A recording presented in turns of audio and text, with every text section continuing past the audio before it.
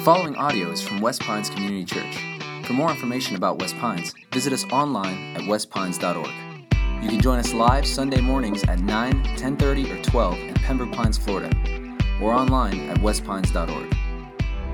There was a single mom named Julia. She had 2 kids, and she moved across the country to a place that was pretty much wilderness. See, this was in the 19th century, the 1800s, and it's a time when people were still settling in places that was pretty much just frontier. And so she took her 2 kids. They traveled about 1,200 miles, and she had bought some acreage in a place that was pretty much nothing else but just a trading post. But her acreage was along this river. And so when she settled there was an old abandoned fort that she bought, and she lived there with her kids. And she moved there because she saw, even though it was pretty much just wilderness around there with just a couple other buildings, she believed that it had the potential and the opportunity to become a full-fledged town or maybe even a city. And so her idea was that if she could just get one of the railroads, it's a time in our history when railroads are crisscrossing our country, if she could just get a railroad to lay down, one of the big companies to lay down tracks to go through this area along this river, if she could just do that, then this town would boom. The settlement would turn into a town, and then it would boom. She just knew that's the one thing she needed to do, so she kept contacting these railroad companies saying, would you bring a rail through here? And they kept saying, why would we go there? It's just wilderness. It's practically just a jungle of mangroves and palm trees and mosquitoes. Why would we possibly go down there? But this woman, Julia Tuttle, settling on the Miami River, she believed otherwise. In 1895, a freeze came over Florida and froze all the citrus crops through middle Florida. And it froze almost the entire crops of Florida except down in the tropical climate around the Miami River. And so Julia Tuttle wasted no time. She contacted one of the railroad tycoons, a guy named Henry Flagler, and said, hey, there's citrus that's not frozen down here, and I know the rest of the state is got frozen crops, but would you reconsider sending your railroad down here? This tropical climate has value. And so he sent his 2 chief lieutenants. They came down here, surveyed Julia Tuttle's claims, and sure enough, they came back laden with all this thriving citrus, and he sent her a telegram that simply said, Madam, what do you propose?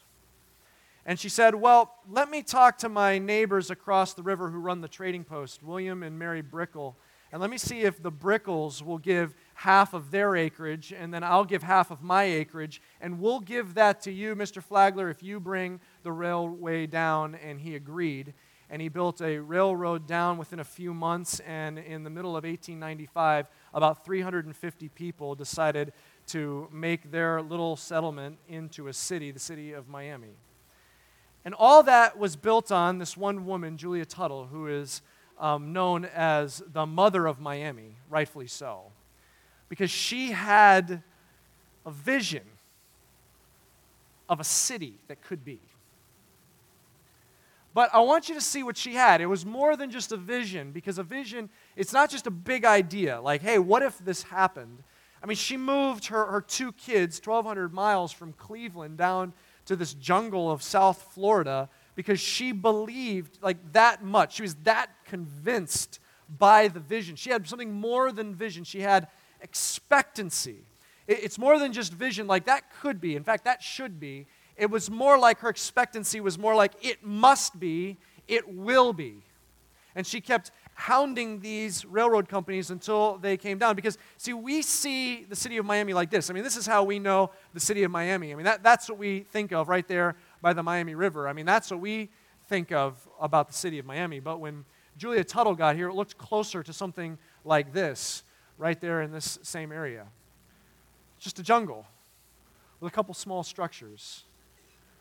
She was a woman of vision, but more than that, a woman of expectancy. I wonder if there's a measure of expectancy, more than vision. But I wonder if, as we're talking about what is God calling us to do together as a church, I wonder if He's calling us to more than vision, but this assurance and this expectancy. Not just, what if it happened? But it must happen, and it will happen. What could be released if we had more than vision, but had that level of expectancy? Through this series, we're going to walk through a book called Haggai. If you would, go ahead and open in your Bibles or your Bible app to the book of Haggai. If you're not sure where Haggai is, it's right near Habakkuk. Hopefully that helps you. Right in between Zephaniah and Zechariah. It's right there. Just use your concordance. We don't judge you, okay? Book of Haggai is a small book. It's a prophet. It's 2 chapters, and it actually pairs with the book of Zechariah. These are 2 prophets that prophesied about the same time, and this is, even though this is thousands of years old, this has been meticulously preserved for us, and it is the words of the Lord. It is powerful. It has teeth even for us today, and I believe God wants to speak through this book to stir something in us. Haggai chapter 1. We're going to look at verse 1. Here's what it says. In the 2nd year of Darius the king, in the 6th month, on the 1st day of the month, the word of the Lord came by the hand of Haggai the prophet to Zerubbabel, the son of Shealtiel, governor of Judah, and to Joshua, the son of Jehozadak, the high priest. Thus says the Lord of hosts, these people say, the time has not yet come to rebuild the house of the Lord. All right, now let's get the context here. It just gave us a bunch of names. Let's figure out where in the world and where in history is this book of Haggai situated. Let's just get some context. It gives you some names. First of all, Haggai is the prophet. He and Zechariah are going to be prophesying at this time. He's the prophet. The priest at the time, the high priest, is a guy by the name of Joshua. And the governor, the one who rules over this area, is a guy by the name of Zerubbabel, which is one of the most fun names to say in all of the Old Testament. I think we should say that together, don't you think? We should say that together? Okay, on 3. 1, 2, 3. Zerubbabel. Well done. If you are expecting a child, like a son, and you're looking for a name, Zerubbabel would be fun for the rest of us. We would appreciate if you consider that. In fact, if it wasn't for the fact that my wife and I are expecting a daughter, this world could have had a Zerubbabel Barnes. And that really rolls off the tongue nicely. So Zerubbabel is the governor of the area, and then there is the king, Darius. He's the king of Persia. Now let me just situate this story for you. Persia is the superpower of the world. Before them was the Babylonians. It was the Babylonians that went through Judah and Jerusalem, God's people, and when they were so far from God, He lifted His hand of protection off of them that the Babylonians had conquered Jerusalem, destroyed their wall, destroyed their houses, and even more horrifyingly destroyed the temple of the Lord. Took all of the people back to Babylon and left them in exile. They were stuck there in Babylon. That's when guys like Daniel served in Nebuchadnezzar's court, and guys like Jeremiah were prophesying. Well, a little while later, the Persians rose up, conquered Babylon, and they had a different rule. They would send people back to their homeland. So they sent people back to Jerusalem, led by a guy named Ezra. They arrived back in Jerusalem. They started rebuilding their houses, and they laid the foundation for the temple. This is before another guy named Nehemiah came. This book of Haggai happens before Nehemiah comes back and builds the wall. All that's happening now is they've laid the foundation for the temple, and they've started building their houses, and they're repopulating it. The problem is they started rebuilding the temple and stopped. And years started to pass by. And it was just a foundation, and rubble. And so God speaks to them through Haggai, and in this verse he says, this people says it's not time to build the house of the Lord. Well, we'll get to it. I mean, we'll do it one of these days. That's a big project. I mean, we'll get there at some point. And they're saying it's not time. Well, look what the Lord says to them. Let's jump in at verse 3. Then the word of the Lord came by the hand of Haggai the prophet. Is it a time for you yourselves to dwell in your paneled houses, while this house lies in ruins? Now therefore, thus says the Lord of hosts, consider your ways. You have sown much and harvested little. You eat, but you never have enough. You drink, but never have your fill. You clothe yourselves, but no one is warm. And he who earns wages does so to put them into a bag with holes. Thus says the Lord of hosts, consider your ways. Go up to the hills and bring wood and build the house, that I may take pleasure in it and that I may be glorified, says the Lord. You looked for much, and behold, it came to little. And when you brought it home, it blew away. Why, declares the Lord of hosts? Because of my house that lies in ruins, while each of you busies himself with his own house. Therefore, the heavens above you have withheld the dew, and the earth has withheld its produce. And I have called for a drought on the land, and the hills on the grain, the new wine, the oil, on what the ground brings forth, on man and beast, and on all their labors. Man, this passage has teeth. God says through Haggai, well, first of all, did you notice how God keeps referring to himself as the Lord of hosts? Did you notice that? Repeatedly? That's his military name. Jehovah Sabaoth. That means the Lord of the armies of heaven. And he's saying to them, he says, you say that it's not time to build my house while you're living in paneled houses. In other words, paneled houses is like an ancient way of describing a house. He says, you're busying yourself with building your houses. He says, but my house is still in ruins. And he says, but my house is built for my glory, God says. He's kind of leaving it open. So what is your house built for? And he says, do you think that I'm going to be happy with this arrangement? That you've built your own houses, but not the house of your God? He says, do you think I'm going to bless that? Do you think I'm going to take pleasure in this arrangement? You're saying it's not time, and God is saying, I beg to differ. Now, to understand the real power and urgency of what God's saying, we have to understand what the presence of the temple meant for their city and really for their nation. There's only one temple built to God. Solomon had built it. And there's only this one temple, and it houses the tangible presence of God. Like he allowed his presence to be tied to the temple. How did it work? There was these outer courts and inner courts. There was this holy place that only priests went into, and then there was the Holy of Holies, the inner sanctum, where the high priest would only go in once a year to sprinkle blood onto the Ark of the Covenant. And if any other priest or anyone else went in on the wrong time of year, it says they would be struck dead. Because God had chosen to allow his presence to be tied to that Holy of Holies, and especially to that Ark of the Covenant, which was this box overlaid with gold with these angels on top of it bowing before the presence of God. And to give you an idea of how the presence of God worked with this Ark of the Covenant, there was this time well before Solomon, well before his father, King David. There's a time before that when the people of God had been disobeying God. They were far from him.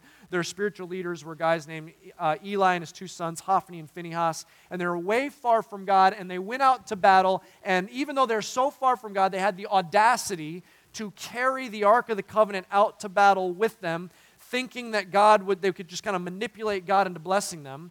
And they carried it out. The way you carried the Ark of the Covenant was very specifically prescribed in Scripture. Moses wrote it down in the law. It was only Levites carried it. They had these special poles that went through these rungs, and they would carry it on their shoulders with that much reverence. They brought it out into the battlefield. God's like, I'm not going to bless you in this battle. And they were defeated by the Philistines, and to their absolute horror, the Philistines captured the Ark of the Covenant, brought it back to their city Ashdod, and if that wasn't bad enough, they brought it into their pagan idolatrous temple, the temple of Dagon, and placed it before him as spoils of war to communicate, we defeated God's people, and our God defeated their God.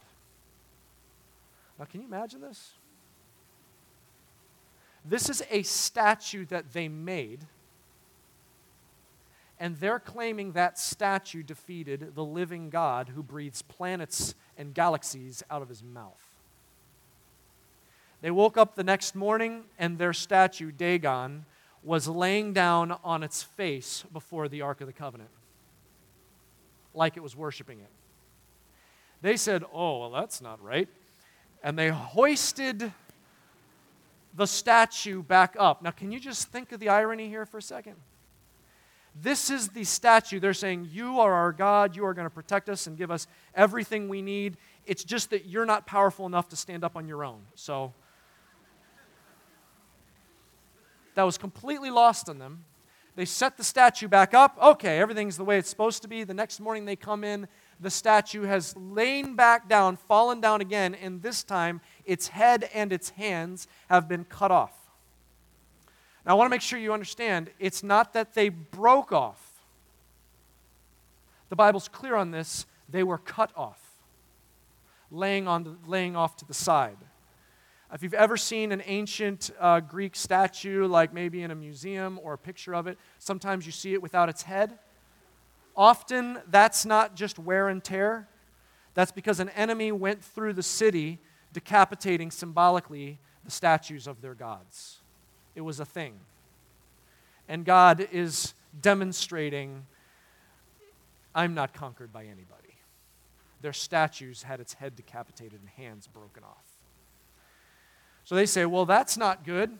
And what ended up happening, even though they're not really catching the hint, they didn't release the Ark of the Covenant to where it's supposed to be, and God let plagues break out all throughout Philistia. So they eventually said, what are we supposed to do with this? They don't know any better, so they put it on a cart, attached 2 milk cows to it, and said, maybe God will send it home, and the cows take this cart, just bumping the Ark of the Covenant in the back of it, all the way back to Israel. And all of Israel rejoices. Now, a couple decades later, David has now been crowned king. He defeats Jerusalem. He makes it his capital city. And he says, we need to bring the Ark of the Covenant to Jerusalem because it's the presence of God. And so they said, yeah, let's do it. And so they get the Ark of the Covenant. But the problem was they handled it far too casually and far too flippantly. You know what they did? Did they get the Levites to put the posts through it and carry it in with reverence and all of the sanctity that belongs to the Ark of the Covenant? No. They built a cart, put 2 oxen in front of it, and tried to cart it into Jerusalem like Philistines. This box that the living God has uniquely decided to tie his presence to is bouncing around on the stone and dirt roads all the way into Jerusalem. And to make matters worse, just completely having no reverence for what it is, at one point one of the oxen stumble, and Uzzah, who's driving the cart's like, oh no, and he puts his hand back to steady the Ark of the Covenant. He touches it, and God strikes him dead. And that gets their attention. And David says, let's just leave the ark here and back away slowly. They don't know what to do. They leave it at a guy's house named Obed-Edom. Can you imagine being that guy? We'll watch it for you. Okay, we got it. Just put it in the garage and no one look at it. Okay, let's not even touch that thing. Okay?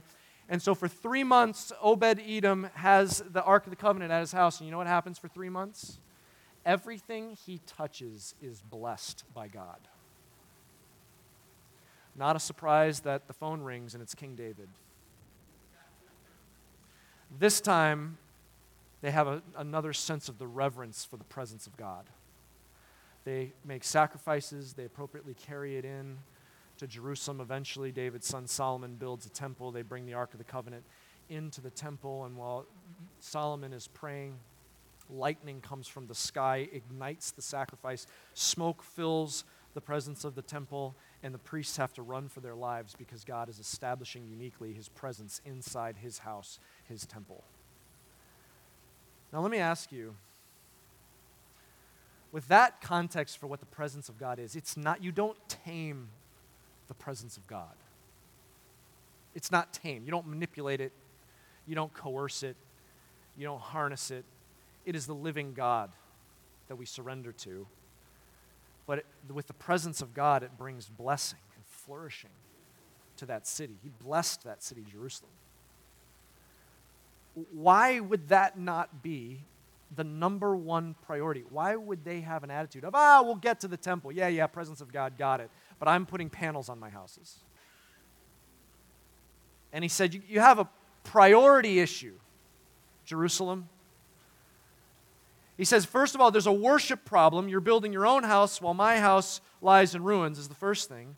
And then secondly, he says, it's a practical problem. Don't you realize the presence of God causes this city to flourish? You think it's not time, and God is saying, it is time. It is time. Well, what's going to be their response? Let's finish off chapter 1.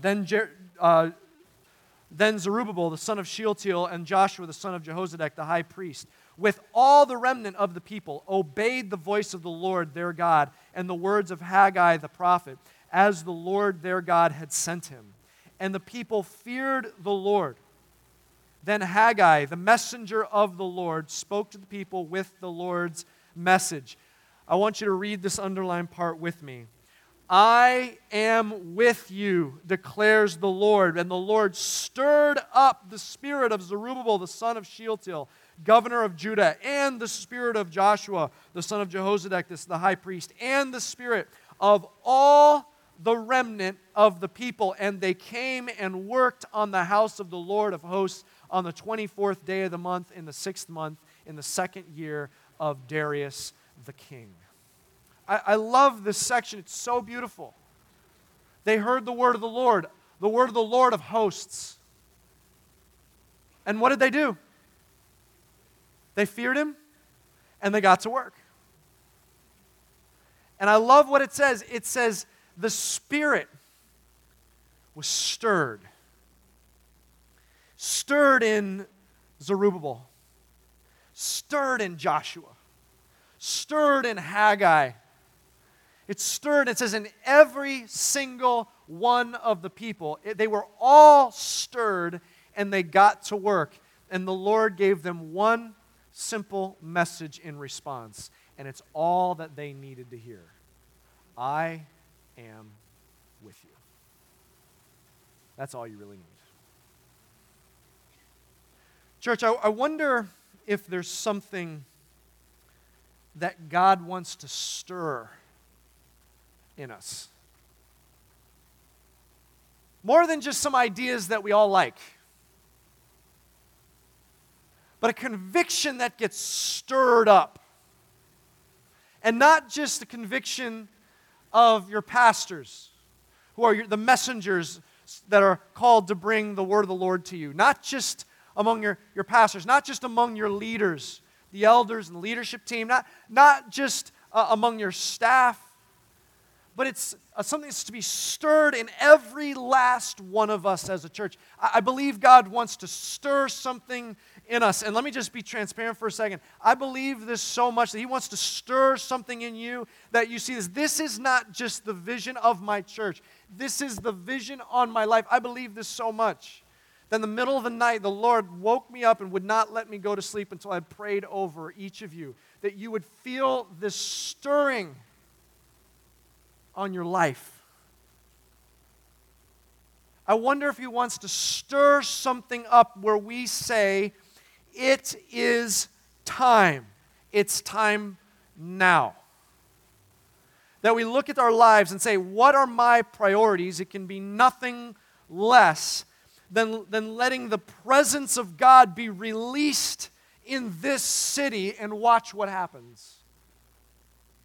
Could that stir in each one of us, church? But to understand this, we've got to know with precision, clarity, what it is that we're building. Because I want to be clear on this.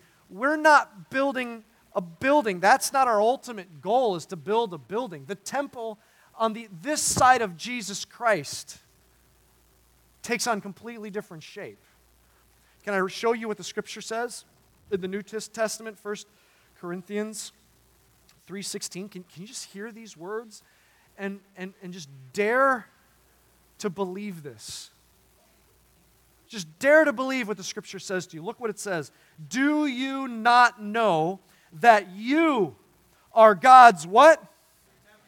You are God's temple, and that God's Spirit dwells in you. Can you be shocked by that, Christian?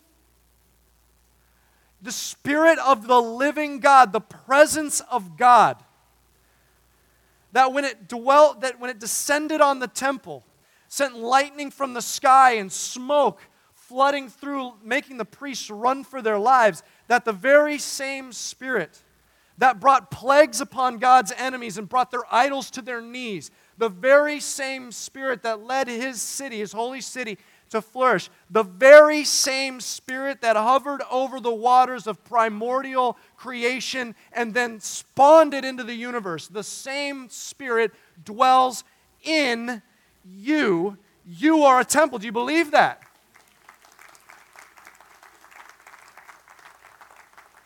You say, man, I don't know, man. You don't know me. Can I remind you how that happened? Jesus Christ, the Son of God, came to earth, offered Himself as the once-for-all-time sacrifice, was hanged on a cross, crucified, and died. Why? Taking all of your sin, past, present, and future, taking it on Himself and exhausting the wrath of God on Himself, leaving you washed clean, then imputed onto you, placed onto you His perfect righteousness, so that when God sees you, He sees you as if you are perfectly clean, having the righteousness of Christ, and so that His Holy Spirit can dwell inside of you. You are a temple housing the Spirit of God. Can you dare to believe that? Imagine the implications of that. Christian, do you realize what does the Bible say that we're building? Listen to what it says in 1 Peter. What are we doing here as a church? What are we giving ourselves to, our lives to? This side of eternity, what are we saying? This is our priority to build. Look what it says. 1 Peter 2:5. You yourselves, like living stones, are being built up as a spiritual house to be a holy priesthood, to offer spiritual sacrifices acceptable to God through Jesus Christ. What is it that we're doing? We're not building a brand or a building. What we're doing is we're building the living stones that make His house throughout the city. You are a stone. You yourself make up the temple. And so He's placed you in as one of the stones that make up the house, the presence of God. So you are one of those stones, and you are placed at the fire station that you work, and the police station that you work, and at the school that you go to, and the school you drop your kids off of, and the school you work at. You are placed in that neighborhood, and you are placed in that friend group, and that family. You and I are placed throughout the city, housing the presence of God, releasing that power so that through us, idols are brought to their knees. The enemies of God are held back. And the flourishing power of the Holy Spirit can be upon our city. See, what we say is we're here to make disciples. That's our mission. We use that original Greek word, mathetes. Full throttle, hold nothing back, surrender everything to Jesus Christ. Say, it's not about my dreams and my visions and my plans, Jesus. It's whatever you have for me to do. I give you everything, walking in your footsteps, sacrificing all in your footsteps this side of heaven. We're here to make disciples, because when we send out disciples, the presence of God is going into the city that the city may flourish. That's what we're doing together. It's time. And Haggai is confronting our priorities. This time last year, we launched a vision initiative called Extravagant. And we said realize we are extravagantly loved as a people of God. And so we want to extravagantly love this city. And so we said we are going to take initial steps to see this city transformed by the power of the gospel in our generation. And so step one, we said we've got to start with our children. We have a bottleneck in ministering to our children. We need to expand our kids space. And so this time last year, we had 3 steps to take. But step one this past year, step one is done. Step one we knocked out together. Yeah, let's celebrate that together.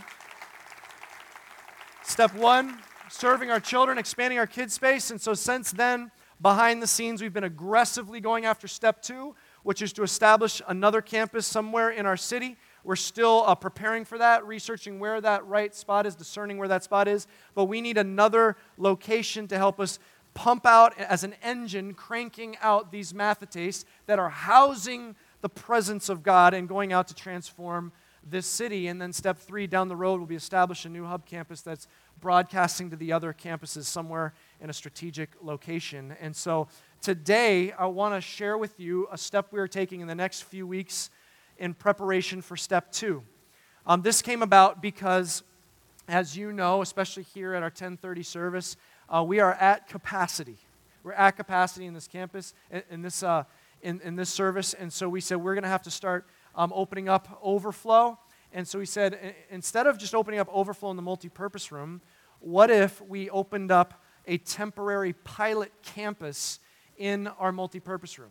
And so we set to work renovating that space, making it into a worship environment. We've been calling through several of our leaders and saying, we want to ask you to commit to 6 months or 9 months or a year to make that the campus you worship at. Of course, your kids will be at the kids space. We want you to worship at that campus, and we want you to be the pioneers helping us as we're beginning steps into establishing another campus. And so dozens have already said, I'm interested in doing that. And I want to cast that vision, church, to you as well, especially you here in the 10:30 service. Our goal is that 75 to 100 people say, yes, I want to be a part of that pioneer campus. And so what it's going to look like in there is there's going to be a live band. We're going to be raising up a band, raising up a tech team, raising up greeters, full-fledged worship service there. We're going to be able to work out all of our philosophy on how to do that, practice doing the video teaching there. And so we want to call on us as a church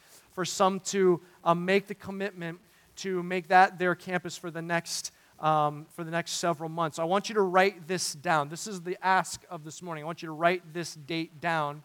April 2nd at 7 p.m., we're having a launch party. I want to invite you out. It's going to be in the multipurpose room, and it's an opportunity for some of you to say, yes, I want to be a part of that campus. So here's the exciting news. We are basically launching our first campus. It's our North Campus. Okay? It's all the way 15 feet over there, okay? And we are on our way, and so I want to encourage you to be a part of that. Why are we doing that? Why are we doing that? Well, it's because of this. Let me share with you this quote. There's a survey we took last week, and there was a person that added this, and they said this: I thank Jesus for bringing me to live in Florida so I could hear the gospel according to Scripture at West Pines Community Church and receiving Jesus as my Savior. Coming to West Pines has transformed my life and my family's. Praise God for West Pines.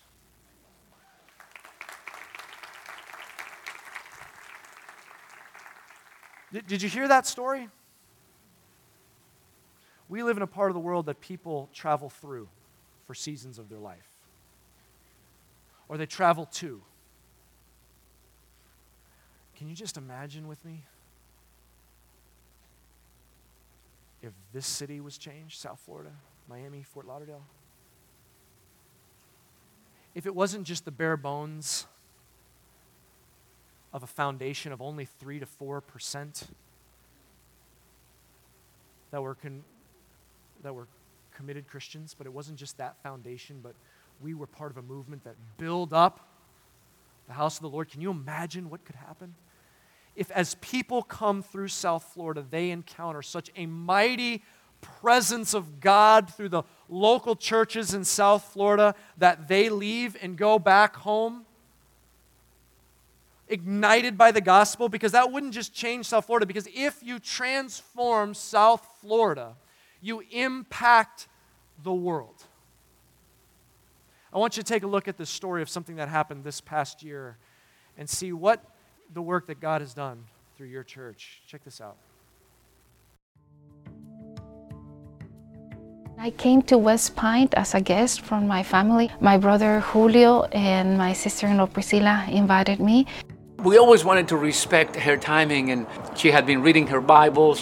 We had been exchanging ideas and impressions on things, but that morning was special because she just said, "Look, I feel like I'm ready." She wanted to be baptized. And I was the very first one on the line. I really didn't even know what to expect, what to do, how is the dynamic into getting baptized. But then, right there, on my right was my family, Julio, Priscilla, Nady, and Diana. They were the happiness in their faces, approving of what I was doing, cheering me up. Buried in the likeness of his death, raised in the likeness of his resurrection. And I've never seen so many strangers being happy for my sake.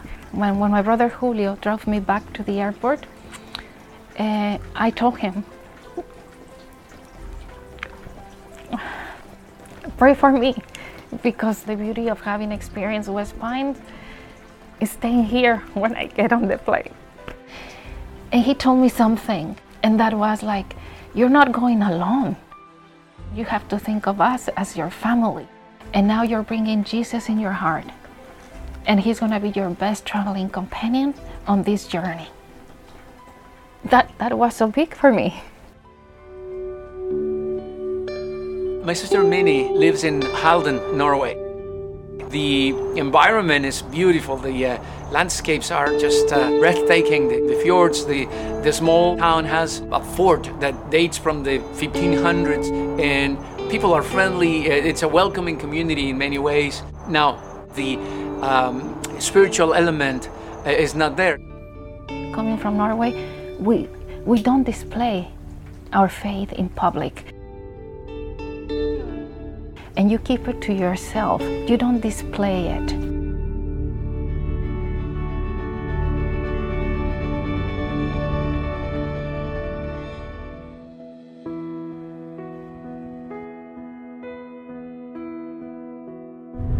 I usually attend church on Sundays.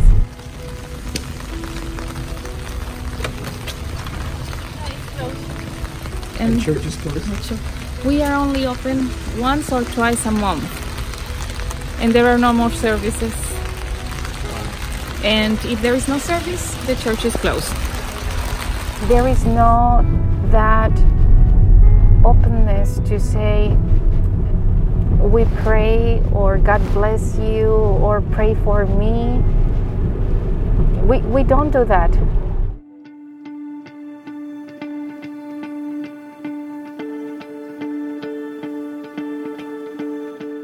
Having the access to the online services makes a whole world of difference to me, because it is my connection to my family, and have helped me experience the love that Jesus describes in his words through a community like West Pines. During my last visit to Florida, I was so lucky because my brother Julio happened to be leading a small group that Friday night.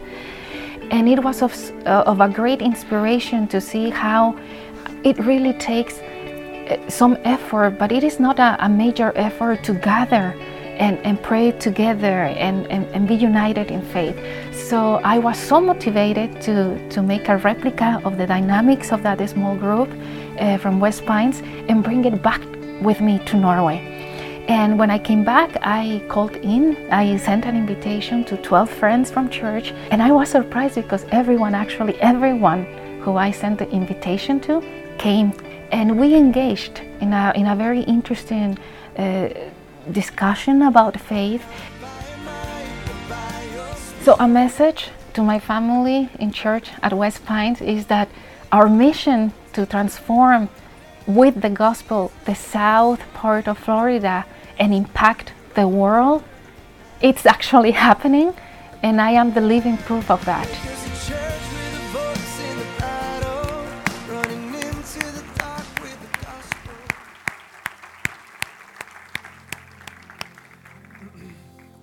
Minnie, we don't know if you're watching today or at this service. We know you're watching today. We don't know if it's this service, but we just want you to know we love you. You're our sister. You're part of our church family. We're proud of you, and we know that the Holy Spirit is there with you, and we're behind you. We're praying for you. Church, can I stir something in you today?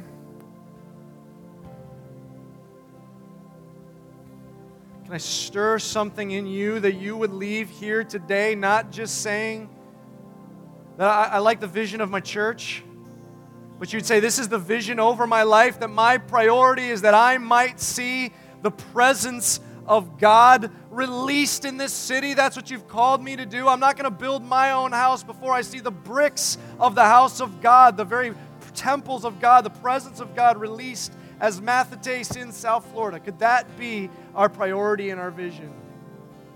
You know, we began our time today talking about a woman who had vision and expectancy for her city. But how could anyone have more vision and more expectancy than the people of God? Do you know who is saying to you, I am with you? Christian, do you know who said, I will never leave you or forsake you? Do you know who it is that is going with you as you're sent out from here back into the city? Do you know who's going with you? It is none other than Jehovah Sabaoth. It is the Lord of the armies of heaven. It is the Lord of hosts. That is who is going with you. And if it is His vision, surely He will see it come to fruition, because Jesus stopped His disciples before a pagan temple and He looked at them and He said, I will build my church and the gates of hell will not stand against it. Church, what we're talking about is not just something that could be, not just something that should be, it's something that must be, it's something that will be in this city. Can we all carry the stirring of the Holy Spirit in our hearts, that we may see this city transformed in our generation, and by transforming South Florida, may we see the world impacted. May we be a part of something truly historic.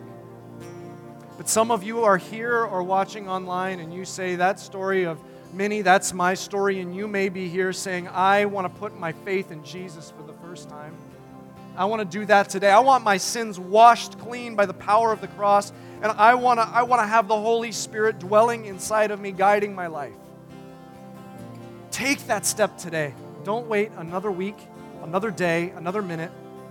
Take that step today and join the armies of Jesus to extravagantly love this city.